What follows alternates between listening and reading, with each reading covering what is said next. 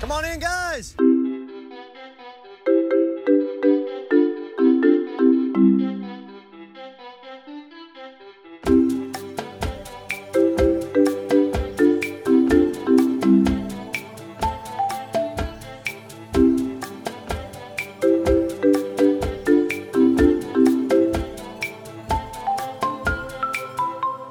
I'm sorry, I don't talk Lammer. I'm supposed to talk Lammer to you.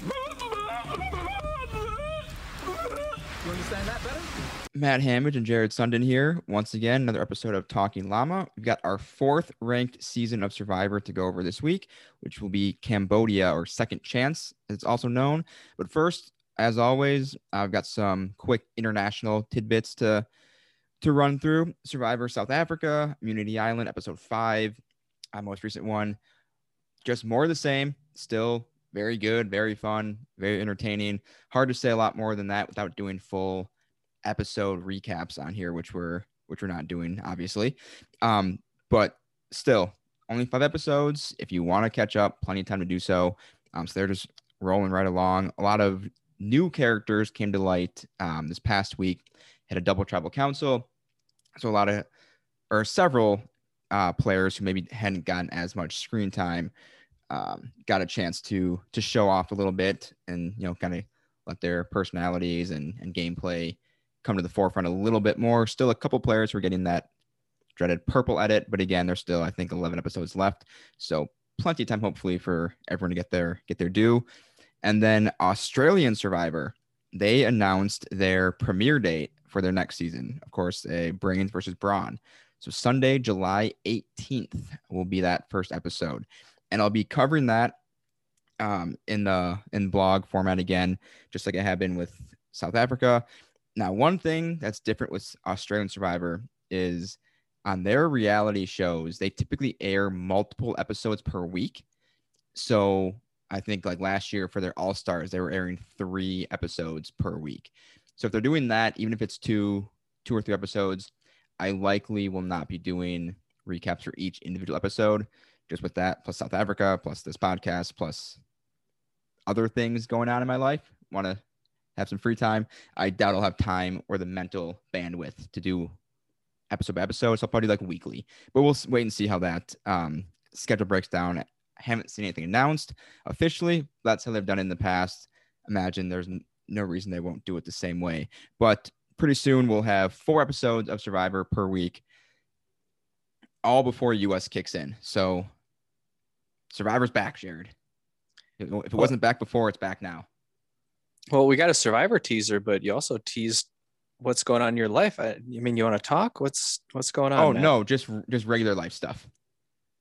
Just my life is not only Survivor. I'm kidding. As much as I might want it to be. I have other things like, sleep and eating at the forefront there. Overrated. At times. Gotta find time for some, though. All right. So our 4th ranked season, Cambodia, both of our 4th ranked season matches up very well there.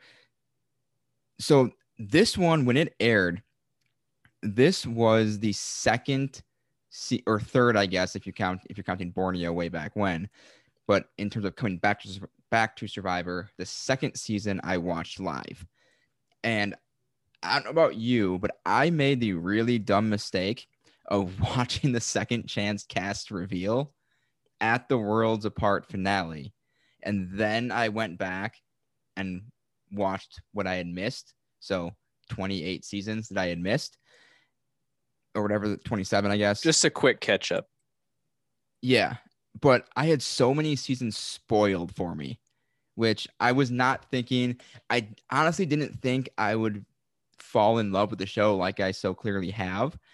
But I had Terry's season on Panama spoiled. I had Cagayan spoiled. I had so many things where players I was rooting for that, I knew going in they weren't going to win the season. Or in Cagayan, when it's Spencer, Cass, Tasha, or Spencer, Cass, Wu, and Tony and the final 4. And 3 of those 4 are on Second Chance. Well, wonder who wins that season, huh? That is a great point. No, that did not happen for me this way. I was pretty much watching in order, so I knew everything that happened. Well, at least before I started watching this season, or before I knew who was in the cast. But I had a friend from work who said, because I don't usually watch the reunions, but he said you got to watch the reunion for Worlds Apart because it is crazy how they pick the next season, and you're gonna love it. So that's the only spoiler I got, which didn't really spoil anything. Sure, sure. So yeah, let's just start then with the cast. So this was, as a reminder, the first fan vote. So I think how it went down is production narrowed it down to their finalists. I think it was 20 or 30 men and women, maybe not even that many, but they narrowed down to the finalists, and then it was strictly a fan vote from there on who was going to get on. And so they did the live reveal at the Worlds Apart finale. They went straight from the finale to the airport to fly out to Cambodia to film this season. And it's interesting. I don't remember if we mentioned this with Ko Rong or not Ko Rong. Yeah, Ko Rong. That season had already been filmed and was prepped to go. And then they slotted Second Chance in ahead of that in the schedule for broadcast. So everyone in Ko Rong had to sit on those results in their time there for an extra, I don't know, 6 months, whatever it came out to be. Oh, okay. If only you could see the look on my face right now. I'm so confused. It makes me feel worse for Aubrey, but other than that, I mean, yeah, everyone just sitting and waiting would suck, but I had no idea that they basically that got double the time than anyone else did. But with the cast, I thought this was a super fun way to do it. And if they ever do a Second Chance season again, they almost have to do it this way. Now they've done it once. And as we've talked about, as we do our own Second Chance prepping and when we do our cast episode, there's plenty of players left for a Second Chance episode, including those who didn't make it on this season. Few of my main snubs, and it's going to be right in line with basically everybody, would be Carolyn, Mama C from Worlds Apart, Shane Powers, and T-Bird. I think Shane and T-Bird were two players that if you would ask the fans, they probably all would have said, oh, yep, 100% locked in. They are going. Big shocks. Anyone else that you maybe wished had no, had gotten on there that didn't? I don't think so. Those really the only ones that surprise me are Shane and T-Bird. Other than that, like, I personally love Carolyn. I like Sabrina. I like Jim Rice, but I don't think they had the following of the other two, or at least not the, I guess, like, recognition, or left the impression that the other two did. But yeah, I'm looking at the snubs and kind of wondering how they picked them in the first place.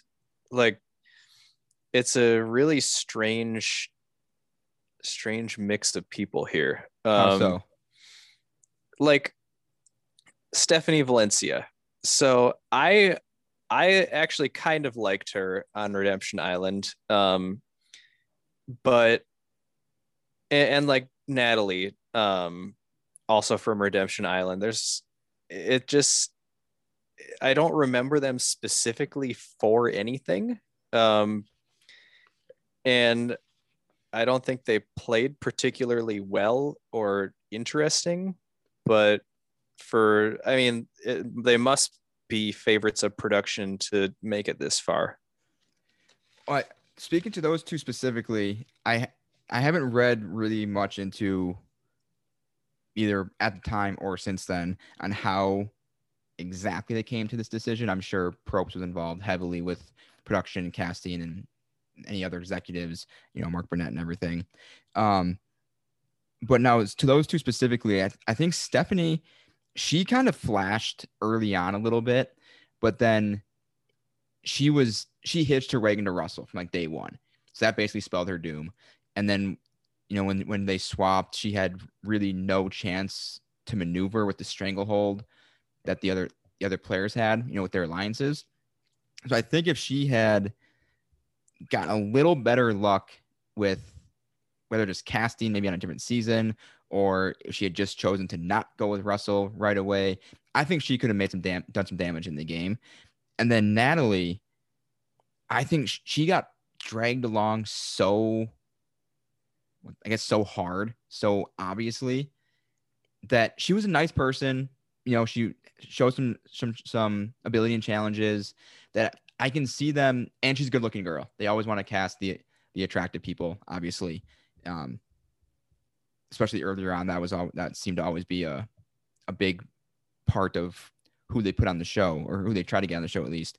But like we talked about on our Redemption Island episode, is that she basically didn't play the game at all, and that it would be fun to see her get a chance again, just to see if she is any good at the game. Yeah, I think there's a big enough sample size there to know that she doesn't really have much. She was also what, I think 19 at the time. She was, and we've used that as a reason before to see as someone matures, like if they turn into a different player. But still, this is only 4 years later. She was 24 at the time of casting for a second chance. So yeah, I don't know. That one's probably the most surprising to me. But yeah, like Jim Rice, I remember seemed like a really random one because he wasn't focused on a ton in South Pacific. I know that Jeff loves him, but yeah, like just a few that kind of made me scratch my head. Yep. And then it should be noted that Mike Holloway was in the top 10 vote getters, but second chance was just for those who did not win their season. So once he won Worlds Apart, he moved out, and whoever was that 11th highest vote getter, who they haven't revealed, haven't seen any leaks on who that was, but it did allow someone else to slide into that spot. But yeah, that was a super fun way. It shows a lot of faith in the fans, even though they kind of set the parameters a little bit into who they could vote for to begin with, but just giving them that at a certain point, that full power on who they can get in there. I don't think a lot of shows would do that. I think it works both ways. Like, if obviously, yeah, it is putting a lot of faith into the fans, but I don't know if there's a better way to boost your ratings than to put people on that your fans want to watch. Yeah. So I think it took some guts to actually decide to do this, but for good reason. All right, well, let's jump in to the season here. And so Jeremy Collins, of course, wins in a 10-0-0 sweep, which we'll get to, but ridiculous on basically an all-star season, a clean sweep with 10 votes. Everyone basically from minute one, they came to play this season. They were taking that second chance very seriously. A lot of players will often talk about, this is a once in a lifetime opportunity, or I'm so lucky to have been able to play 2 or 3 or 4 times, depending who it is, that they don't want to take this second opportunity for granted. And it shows for the better. It's not, aside from Fishback's vendetta against Joe, which is just incredible. No, people were playing hard, but they weren't often like overplaying themselves. They were playing hard, but they were, for the most part, able to stay within themselves, even early on. I feel like that'd be really hard to do in a season like this, where everyone's got that kind of extra gear to get up and go right away. I think, yeah, in a season of returning players, I would have more of a problem with playing too cautiously, just trying not to do anything that is going to draw attention to yourself. But yeah, I think it's a good point that, like, they were all playing really hard, knowing that any move could be their last move, and they still just went for it. I think it probably helped because most players probably realized how hard everyone was playing right away. So it probably made them feel there was a little more freedom on their side to then really go for it too. Whereas a complaint you'll hear from what players about other players is, oh, so-and-so is playing too hard. It's only day one. But if every single player falls under that line, except for probably Kelly Wigglesworth and maybe the one. But if virtually every single player falls under that same umbrella, you don't have to worry about playing too hard as a reason to get voted out, because you can say that about anybody. Yeah, true. I think one of my favorite moments, because when you see a season like this, I mean, in the cast bios for this season, one of the questions they asked, maybe this was EW exclusively or CBS, wherever it was, they asked them what you will do differently this time around. And you get to see how players, one, evolve as Survivor players and as people. And then if they're self-aware enough to pick up on what they needed to change from their first season, and if they're able to do that. And the one that sticks out the most to me is actually Terry Dietz, who, of course, very unfortunately had to leave early in the game due to a medical emergency with his son, who's thankfully was okay. As far as I know, he's still doing great. But his son was in the hospital, so he had to leave. But he was making much more of a focus of his social game, making those connections, and was able to do so with one of the more polarizing players the show has ever seen in Abby. Because there was one night, day, what was it, 4 or 5, whenever it was, and she's maybe even later than that. She's down on the beach by herself after one of her many dust-ups, as she's wont to do. And Terry sees that, and he goes down and talks to her for like the entire night. And that solidified a Terry and Abby bond, two very unlikely people, if you were to ask, heading into the season. And it just shows that all it takes is just showing a little bit of humanity to somebody, even if you don't mean it. And Terry did, from what we could tell. But even if you just act like it, you got to act concerned, show them a little compassion, and that can make a huge difference. That could have been a strong twosome to go far into the game, and Abby went far somehow. She 2 performances and 2 jury finishes, maybe top 10 for sure. Is there something to it? No. No. I mean, there is something to it in the sense, if you're playing for like 7th place, sure, there's absolutely something to it. But players these days, or even 5 years ago or 6 years ago now, for second chance, that player is getting voted out. Or no, because the thinking there is that, oh, I can go to the end because nobody likes me. No one will vote for me. So just take me to the end because I'm an easy goat. But I think it's this season, or it's a few times where people say, yep, if you're taking Abby or whoever it is to the end, that's one less spot available for everybody else. So then, unless you're the one taking her to the end, it gives everyone else incentive to vote that person out. And it gives them a pretty good story. If I was on the bottom the whole time, nobody liked me, nobody aligned with me, nobody wanted to clue me in on the votes, but I'm still here. I'm still here on day 39. Gives them a chance. Now, I don't think Abby would ever win. I don't think her particular personality and gameplay could lead her to a win, but talking in just broad terms, taking the player, oh, everyone hates this person, so I'll take them to the end, doesn't always pay off if you're planning it that far in advance. That's more of a, in most cases, wait till a few votes after the merge and to see who's not vibing, who's alienating themselves, who's pissing people off, and at that point make your move, versus I'm going to pinpoint this person from day one as, I mean, again, Boston Rob and Redemption Island is probably the exception that proves the rule, but it's risky. It's risky. And the other thing, she seems unbearable to live with on the island like that. Like, I know people have different opinions of her outside of the game, like other players. People have fairly decent friendships with her. She's been on some of the live shows of the Rob Has a Podcast, and she seems to get a warm welcome at those events. She's fine there.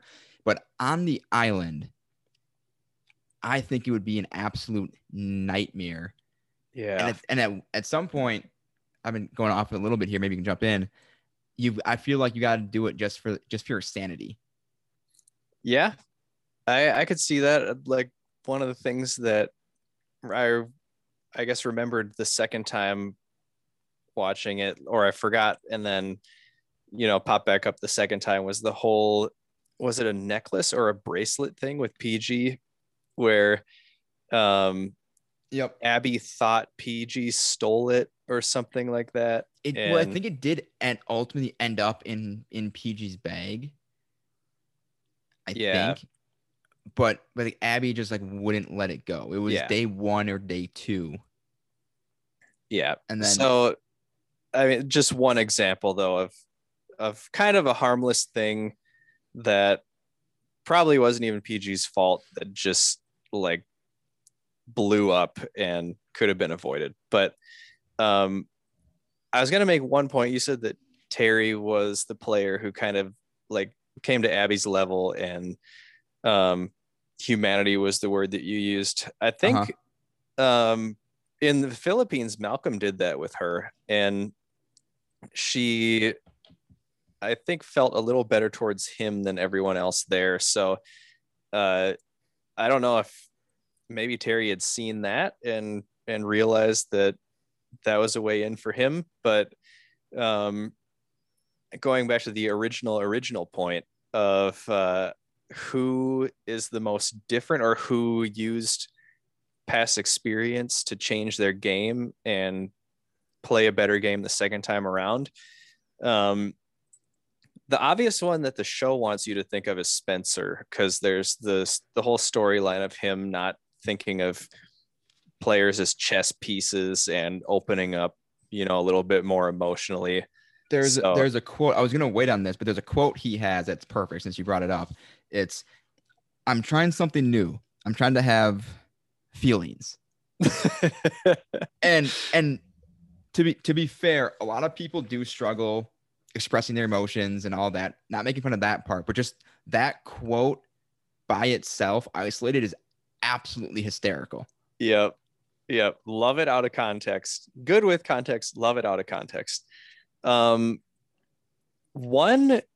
I think, lower key player who changed how they played. Granted, it was over a longer period of time, but I think Kimmy came in with a way better outlook and game plan the second time around than she did the first time.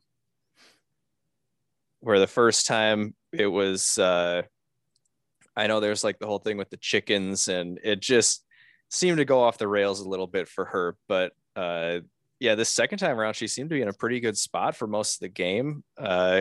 She's a lot more in control. Yep.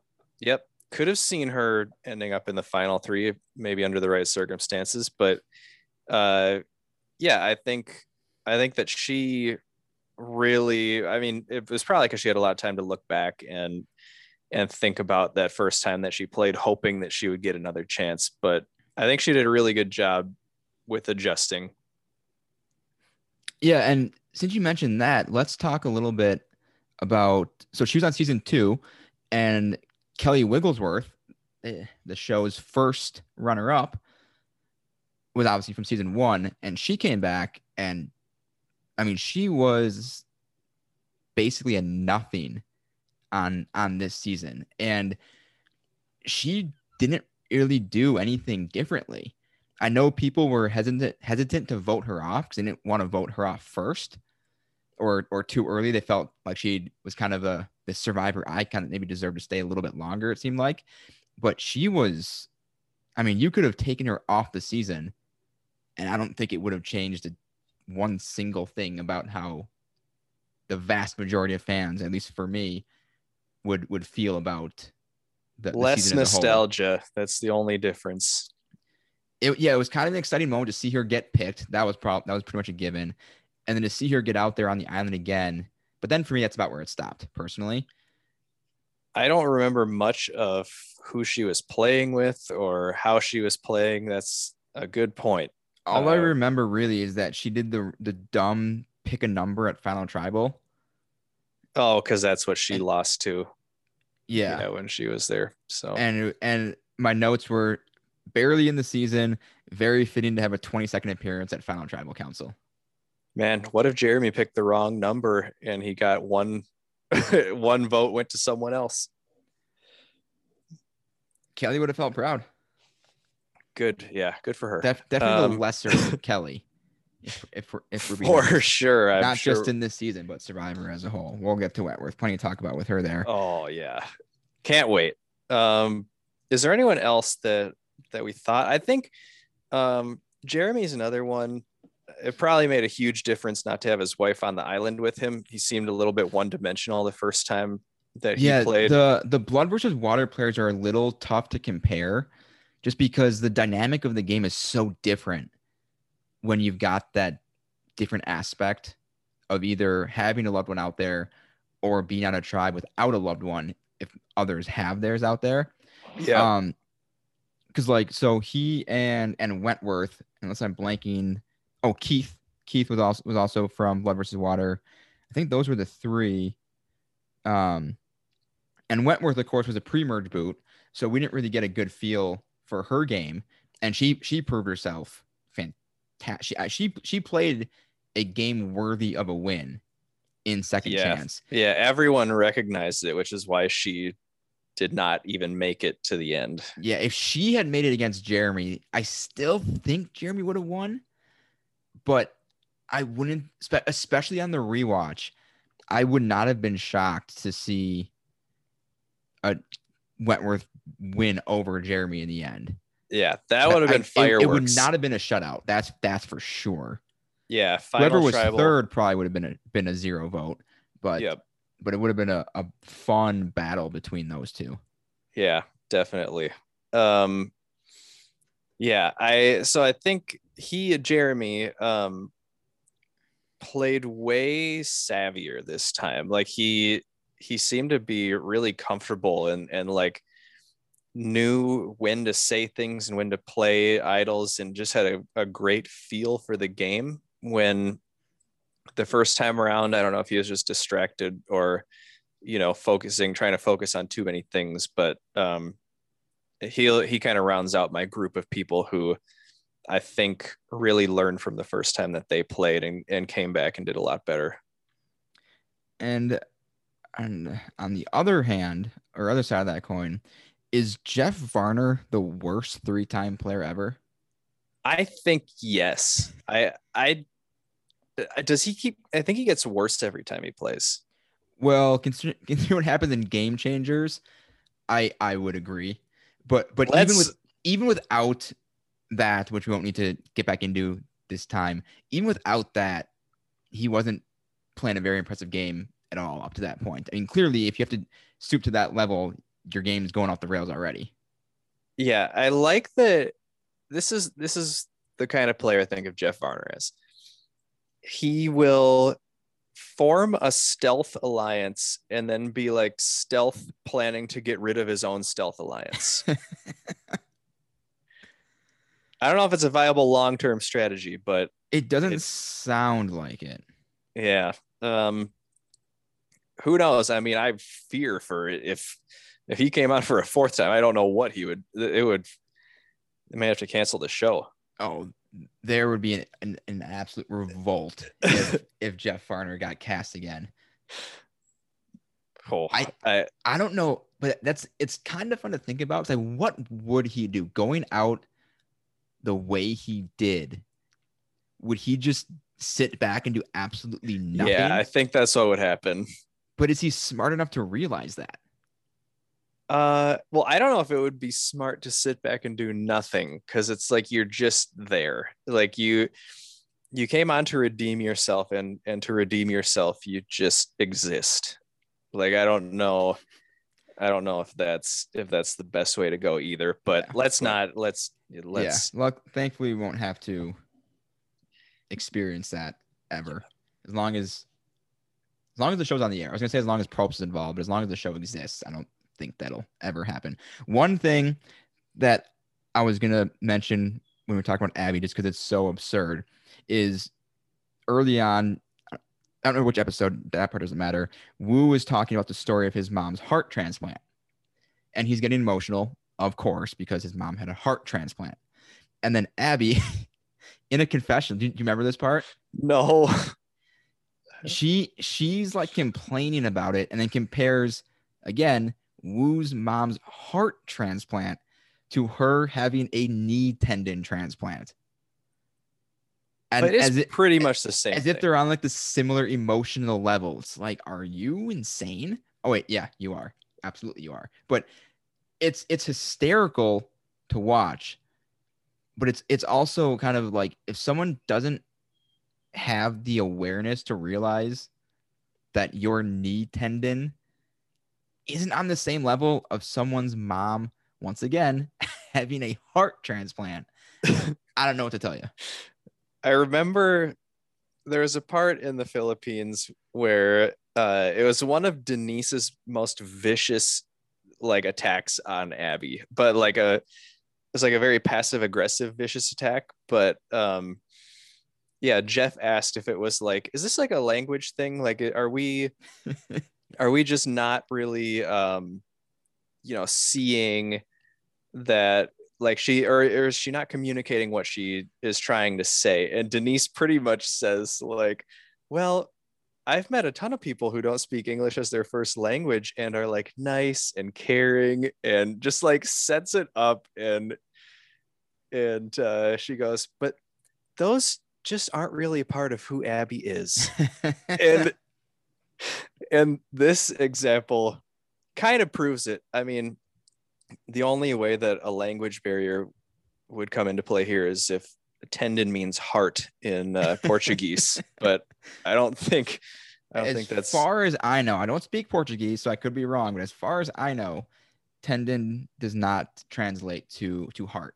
Yeah, so not really a language or cultural thing to think that your knee issue is the same as a heart transplant. But hey, it's like comparing a high school golf championship to winning the Super Bowl. It's like, yeah, they're the same thing.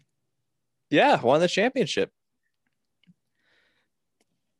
Ooh, one of my favorite moments from this season is episode 5 in the target challenge. They're the slingshot target, and Fishback hits the other tribe's target.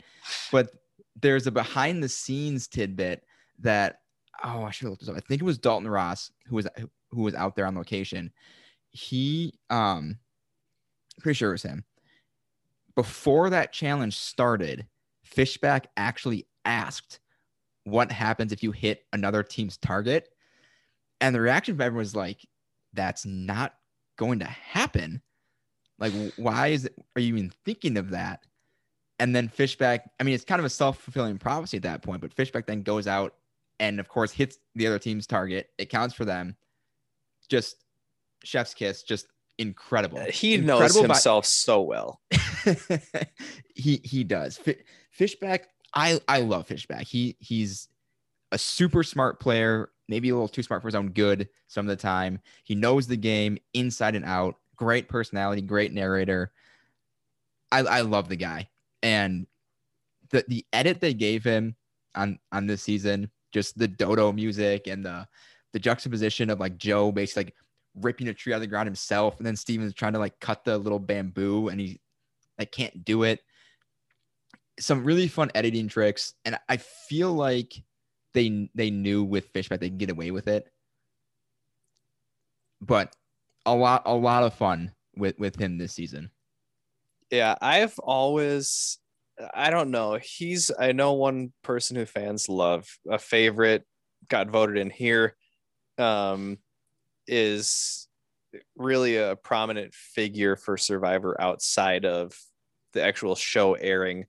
But I don't know why, I've just never really connected with him like a lot of fans do. And I don't know what the reason is. I think that like you said, he's a little smart for his own good sometimes. Like, I think he's hyped up to be this really great strategist, and I think, yes, that's an important part of the game, but I just I don't know. Yeah, people wise, I don't know if he just doesn't have a super great read on other players. Maybe that's it, but there's just something for me that is missing, where I can't really consider him like one of my favorite players. Nothing against him, but That's fair. I mean, there are yeah. 500 players or something that have played. That sounds right, but yeah, I don't know if I'd put him in my top 5%, you know. That's fair. Even top 6% still pretty good. Just a little worse than top 5, but well, yeah, it's still not bad though. Still not bad. One thing he did not do to earn some points, at least with me this season, is the poem he read. Do you remember that? You're gonna have to remind me. Oh, I wasn't planning to play this clip, but now I might have to. The poem? He read a poem like to his tribe, and it went on for some time. I have the timestamp here in the episode, so let me try to pull that up here. But this was just an incredible moment, because it came, if I'm remembering right, it kind of came up out of the blue, where he just said, hey guys, I'm gonna read this poem to you all. I thought you were gonna say it came straight from the heart. Oh, it may have. Which I hope it would. All right, CBS, load this ad. Let me get to the episode. Okay, let me try to find it here. Okay, I wish I could. Oh, okay. All right. Okay, let me share this audio here. If you can, I think they have some good like facial reactions from the tribe. So it's episode 7, around the 15 mark. If you want to look this up yourself after, just to see the facial and how people react to it, but the word itself is pretty good. I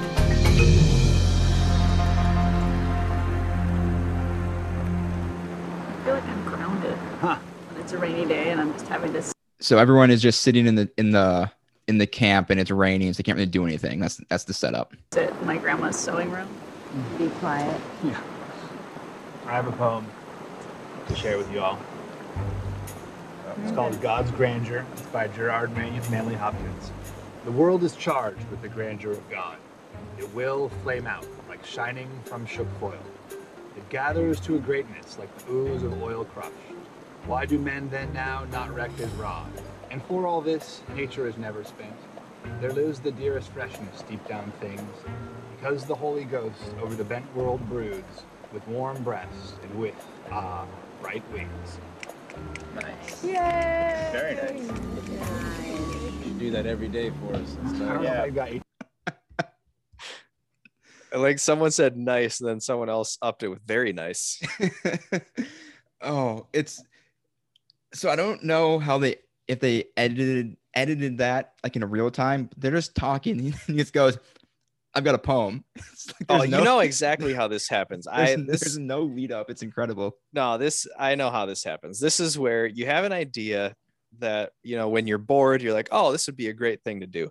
And then, you forget, the moment goes by, and then you remember later when the moment really isn't right, but it occurs to you that you missed out the first time, and you just go for it.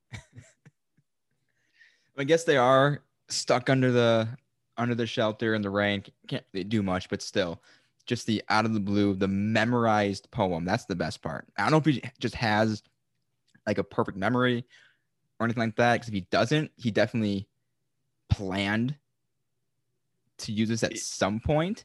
Yeah, when do you think the last time he looked at that poem was?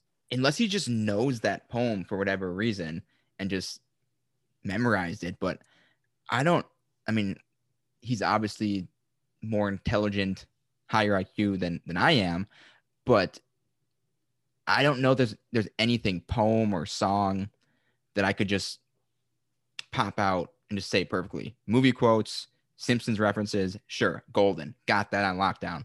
But just a random, like 30-second, minute-long poem, not a chance. Maybe if you intentionally starved your body, you would gain some superpowers. You could dig down deep from within and pull out something that mentally stimulates you. That's a good point. I hadn't considered the physical deterioration as a possible factor. And You can try that after the show too. I could just don't eat for a few days, see what happens. Yeah. Never know.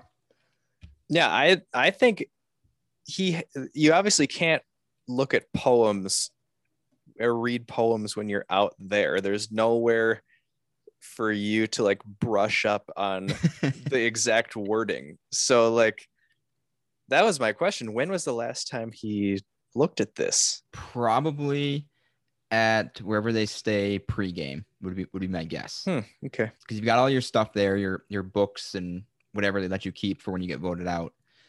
I bet he had it there somewhere. I would have so much more respect if he just made the whole thing up. That'd be great. Like Marty in Nicaragua. Yeah. With the chess grandmaster Guillermo Villas, who is actually the Hall of Fame tennis player. Just go to that for a second. That would be my dream if I was ever on the show, that someone would use to a non-tennis fan a very obscure reference to, like he did there, because I would know instantly, oh, he's not a chess grandmaster. That's a Hall of Fame tennis player. And Marty just happened to pick the one person on this game who would know that. Just kind of keep that in a back pocket for later. It would make a perfect confessional. Marty would be like, oh, this young kid doesn't know who I'm talking about. And I'd cut to me. Yeah, that guy's a tennis player, not a chess grandmaster. That'd be my dream. That'd be the perfect thing to happen. Obviously, getting on the show is one thing, and then having that very particular occurrence happen, but it was wasted on Fabio. Could have been somebody else. But yeah, if he just made that up on the spot, Fishback, including the name of the author who wrote it, that'd be perfect. That might bump him up to top 5% for me. Just makes up a ridiculous poem. That's more of a Coach move. Although Coach writes his own poems. Did Coach say that poem was that in Tocantins? Don't remember. Because I was gonna say Fishback maybe drew inspiration from Coach Wade. Oh, that actually, I would say 60-40 chance that is what happened. I honestly wouldn't be surprised. I wouldn't be surprised at all. But I don't think people necessarily reacted overly positively to Coach's poem. No, but in the grand scheme of Survivor, you just gotta go for the Coach throwback references too. I guess if you're just going for screen time, reciting a random poem out of the blue is one way to guarantee it. If he's thinking, hey, we're sitting in the rain in the shelter, nothing we do normally is going to get me on TV, but if I give this poem for no reason at all, that'll get me an extra minute or two of airtime. Yeah. Or you could like make it farther in the game. True. Less certainty in that though. Much less. Guaranteed if you recite a memorized poem, that's making the show. Well, I want to see someone try to do that, but then like mess it up. Just completely blank on the words, stumble over their words, forget lines, make it super, super awkward. I need that to happen. That would be nice. Let's see. What else do we got here? Might as well keep going on Fishback. Just because I got a couple of notes at least on him. Got as I mentioned, the vendetta against Joe, which ultimately leads to his demise when he misplays his steal a vote. Yep, that happened. That's the kind of thing that I think sours me on him a little bit, where everyone thinks he's this great strategist, and then he does something like that, and it's like, okay, are we playing with our emotions or with our head here? I think he's too much of a strategist for his own good. Where he had a good idea, and then like even when it wasn't the right time to go after it, he still went after it. And then Maybe he that's had it. an idea and then made it a bad idea in Okay. terms of why would you split your vote at that point? If you're going to steal a vote for the same person twice, pretty much. But his reaction was great. His reaction was something about, or along the lines of like, wow, like great move, like good job, guys. And was truly like, that was a good move. I can respect that. I love when players go out like that and they're not salty or unreasonably upset about having their dreams crushed, in this case for a second time. Yep. This was actually his first time being voted out, because of course he made it to the final in Tocantins. But kind of like with Jay in Millennials versus Gen X, when he's just like laughing about it, you can respect the good move. So you can still be upset about it, but you can have fun in the moment. So I really appreciate when any player goes out in that kind of way. Fair. Yep. All right. This is the first instance of hiding idols at challenges, which Kelly Wentworth finds. I was gonna ask about that. Which then leads to an incredible idol play later on in the season, a few episodes later. But this was, I believe it was suggested by Dalton Ross's daughter. She got word through him to Probst that you should hide idols at challenges. Now, I don't know if that was the first time it was suggested, but she made the suggestion, and then the next season, like 2 seasons later, they did implement it here. And I love it. I love the idols at challenges. What do you think about it? I love it too. I was going to ask you if you thought production was pulling for it to work or fail the first time that it happened. Honestly, I think you win either way, depending on how it fails. So there's a moment in Australian Survivor where they hide.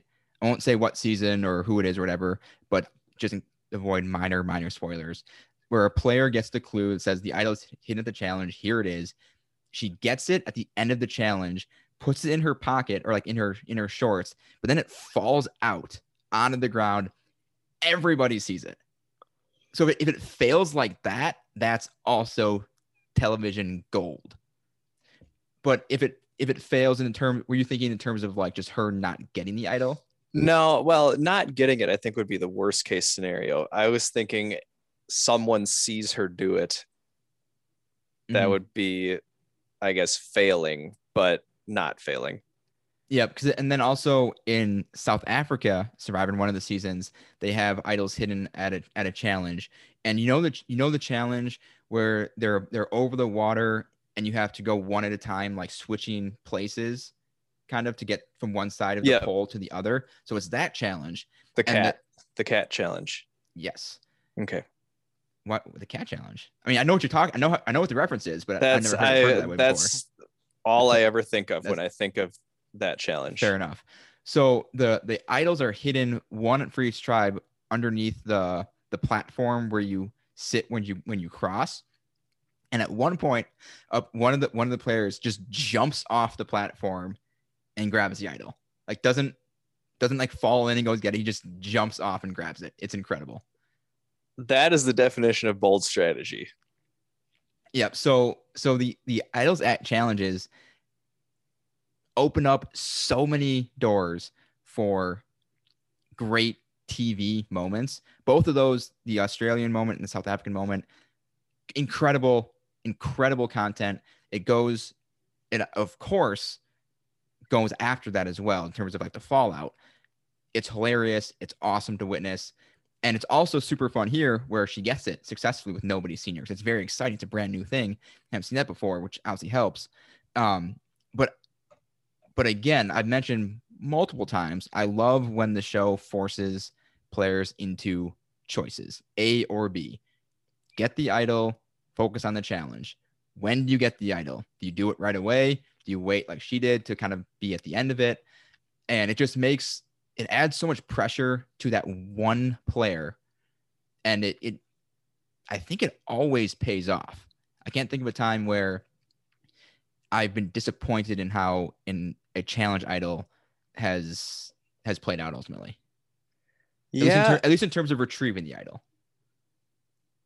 yeah, I can't think of one either. I've never seen anyone get caught or fail to do it though. So yeah. I hope it happens though in the future. Like that's part of the fun, is that because the players on American Survivor have been so successful in finding these challenge idols, I think they can still keep doing it in hopes that eventually that one time someone gets caught. Oh yeah, and it just makes it harder to get the idol too. Yeah, It just adds for the possibility of something interesting happening that wouldn't otherwise happen in the season. I do like the idea more of, needing to get a clue and knowing that it's at a challenge and having to execute, rather than just whoever gets up first gets the idol. Yep. So, Yep. So we can thank Russell for that, for kind of breaking the idols in Survivor. I do like when they have the clues, and if someone happens to find it, great. But people know what to look for now.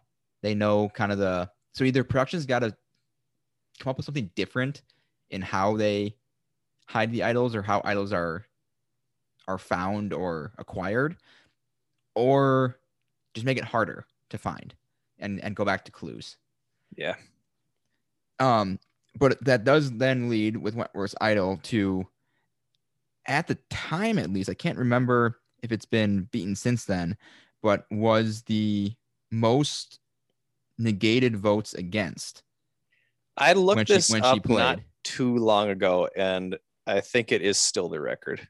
Because it was, I'm looking at it, episode 8. Oh, so that would have been probably 5 votes against, because Savage was voted out. How many votes against Wentworth? I think it was 9. Oh, 9. I was flipping. It was pre-merge. Yeah. 9 sounds right. Yep. Because then Savage is voted out with just 3. Yeah. And that vote, I mean, great idol play, first off. But the problem, I think, was that like the group of 9 was so stupid not to split the votes. Yeah. They had the numbers easy. I mean, it was 9 on 3. And they just thought they didn't have to. But that's what also makes it so fun, is that when you get cocky, you're going to pay the price for it. Yeah. I think the season's better off for it. Oh, for sure. Not just because it's one awesome moment, but then Wentworth goes in the game longer because of that. Yeah. One of the all-time most memorable Survivor moments for me was this idol play. Speaking of memorable moments, we'll jump ahead a little bit here. The final 6 vote. Is this the diagram? Yes, it is. Yes, it is. So, final 6, Spencer wins individual immunity. Wentworth and Jeremy play their idols. The votes are 3 votes Wentworth, 3 votes Jeremy. 0 votes, 0 valid votes. The revote then results in a tie between Tasha and Kimmy. So then Jeremy, Spencer, Keith, and Wentworth are all immune, and they have to come to a unanimous decision on either Kimmy or Tasha. Now, typically what happens there, if they can't, the remaining player, then Tasha and Kimmy would become immune. The remaining players draw rocks. In this case, it's only Keith. So Keith would just go home if they can't do that. This was not quite an advantage get-in, because not everyone played their advantage, or played an advantage or idol. But 2 idols and immunity resulted in this. And then I don't know if Keith was just confused when he kind of like offers to go home. He's like, yeah, no, I'll go. I'll go to the big house, but as he calls it. Keith, no, like we need you to stay here. You're part of our alliance. We need you to stay. Okay, I'll stay.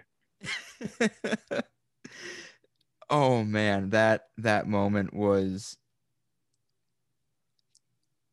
I mean, it's tops. Looking at the list or the cast list here, I just want to mention very quickly that Keith is apparently from a town called Keithville, Louisiana. No, he's not. So yeah. Couldn't go without mentioning that. So here's the thing. Was he named after the town, or did the town rename itself after Keith? I hope he was named after the town. I hope the town renamed itself. I was like a town of like 300 people where they do stuff like that when a small town guy makes a name for him or herself. They said, yeah, we'll be Keithville now. Well, that would be a fun story, but I would also I feel like we would have heard about that if that was the case. I would like if in a town of 300 people, if like 70 men were named Keith. Oh, that's perfect. That's perfect. But yeah, this was something else. This moment here. Jeff was so excited to draw. Oh, he was like a little kid. It was incredible. It's like, Jeff, I think most people probably followed what happened there. But he's like, I could use a whiteboard or something. Yeah, let's do this, guys. Yep. That was great. Let's see, we'll go back. I had a couple other things here. Oh, so one question. So Jeremy finds finds a second idol, and maybe this is the first one. Either way, he finds an idol. So he has clue. He gets a clue to it, or he wins like the location of it. But he's got to sneak off to camp in the middle of the night, and it's hanging by like torchlight, basically. I always wonder in these situations, what happens if someone else just stumbles upon that idol? I know once you have it in your possession, if you bear it somewhere, put it in your bag or whatever it is, that's yours. No one can take it from you at that point unless you give it to them. But if in a situation like this, if it says go here and idol is here, and he won that clue or won that advantage to know where it is, if someone just finds it, if there's walking around, would production say no, that's somebody else's, or then do they get that idol? I think, not that it really matters, but I think that if someone stumbled onto it, it would be their idol, because there's been examples like this where there's clues for idols and then someone else finds it, right? Right, but those are like the regular hidden idols. This one was just hanging out right in the open. It was just like follow the firelight, and there's your idol. So all he had to do was leave camp, and he had it basically. That's the only thing that's different, is that it wasn't exactly hidden. It wasn't buried somewhere. It wasn't inside of a tree or under a rock. It was just out in the open, where someone who maybe wasn't even looking for an idol could somehow find it. Karishma would find it there. Yeah, I don't know. Unless you want to rewrite like a whole rule, I would still want, if anyone found it, to be theirs. Just True. To keep things simple. Yeah. Although it would be interesting though, if, say Spencer had just stumbled upon it and then they tell him, no, this is somebody else's idol. Then he knows that. I don't think they would tell him whose it was. That'd be really dumb. But then he just knows, oh, well, one of these 8 people has an idol. Let's try. That could be fun. It would. I think they probably put it far enough out of the way where they probably felt fairly confident it wouldn't just be found on accident. But it is something fun to think about that I would love to see happen, just to see how it's handled. Yeah. And another interesting decision, at one point after the merge, Probst offers the tribe the opportunity to give up their chanted immunity, in exchange for a construction crew to just improve and redo their entire shelter. And I forgot to put down how, I think was it half had to do it, or like more than half had to agree to give up their chance. And Joe and Keith end up playing for immunity. Everyone else says they're fine giving it up. But I think that was a really interesting little feature to have in the season that we hadn't seen before. I kind of like that. Yeah, I mean, both could be advantages. It would obviously be an advantage to win immunity, but also an advantage long term if you can sleep. So, yeah, pretty important decision there. I don't know if I would need to see this specific one again, but yeah, definitely something similar. I like the thing I like about that is that it was post merge, so it's not really the team game at that point, but you and everyone else benefits from that improved shelter, and one person is only going to get to enjoy it for a few more hours, no matter what their decision is. Yep. So it adds. There's enough kind of reasoning on both sides of it that makes it really interesting, just to see what people. Yeah, and think. you gotta be careful who you leave left in the challenge too, because if it's Joe going up against, I mean, Keith was a fairly strong challenge competitor, but like say Kimmy. Yeah, I mean, then like what? Joe's not going to lose many challenges to Kimmy. No, but because it goes beyond that too. It's like if someone plays for immunity, then are they viewed as selfish, and then do they alienate the rest of their alliance? Or if they go for the shelter, do they say, oh well, you should have competed to prevent Joe or someone else from winning immunity? So there's a bunch of the social and like relationship dynamic that you got to take into account for there as well. So that was a really fun moment. I think Joe ended up winning that challenge anyway, but it's just a fun little twist, I thought, to add in. All right, couple things here for the final tribal, unless you have anything else to go on before that, if you want to finish up there. No. Well, we were just talking about Keith and challenges, and one of the Jeff at one point asked Keith, because Keith was particularly good at like some of these very obscure challenges with like balancing balls and stuff, and just seemed to have a knack for some of them. And Jeff asked him what the secret was, and I believe Keith's answer was ball savviness. That's one of the better running jokes that has become prevalent the past few seasons, is because so many challenges involve balls to some degree or another. And once you get that joke in your head, everything Probst says about balls is hilarious. It just reminds you of it. Yep. I think there's one, I think it's in our next season. I think you're right. That I put as a quote, but it's just like, oh, his balls are clanging together, or, it's just like things like that, if you have that very admittedly immature sense of humor, which everyone does to a degree, myself strongly included in that. I think you as well, especially ball humor is always gonna be funny. Like let's just be never honest. not. It's always gonna be funny. And so once you get that in your head, your mind goes there every time he says it. It's hilarious every time he says it.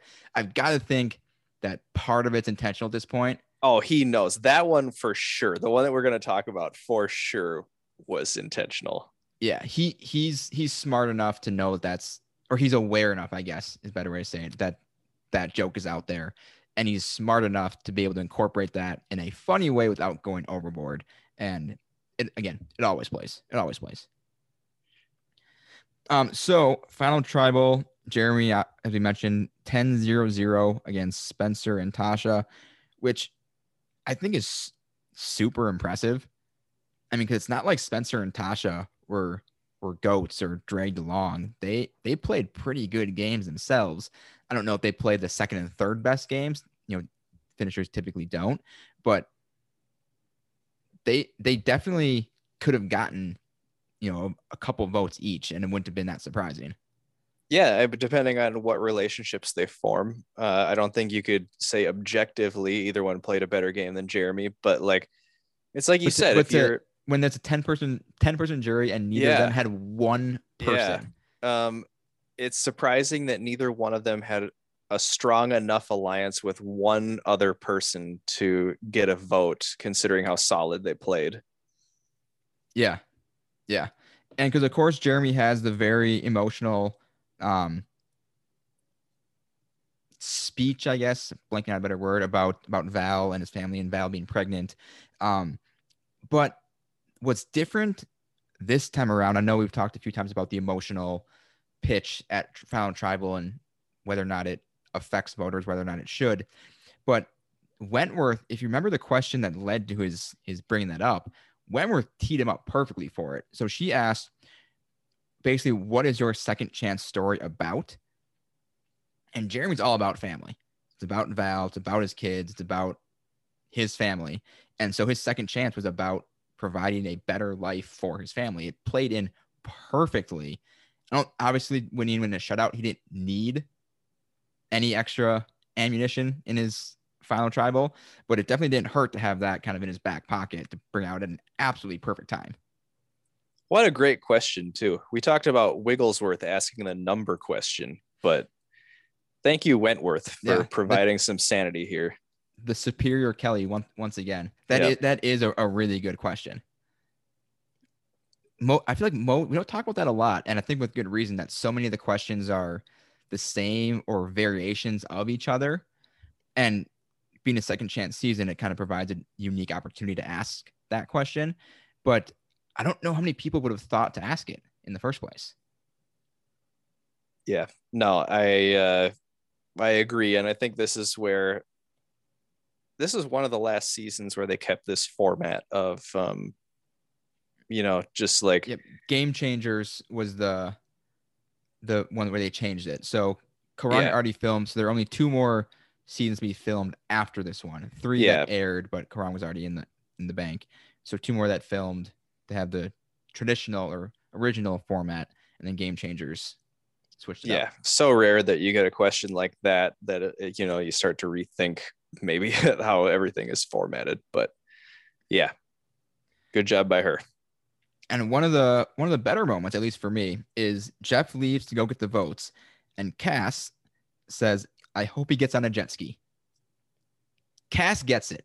She gets it. That bumped her up in my player rankings, 10 spots just by that. That is the thing that Survivor needs to bring back. And we've mentioned this at least once or twice. That one, and he's even said that he's got one more in him of this, just the absurd entrance with the votes.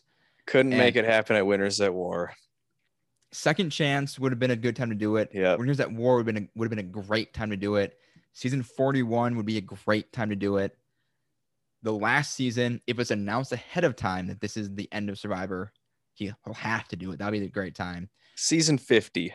I think that's what he's aiming for. Yep. Or if they do another Heroes versus Villains type or Legends type season, that'd be time to do it. Honestly, any time is a good time to do it, in my opinion.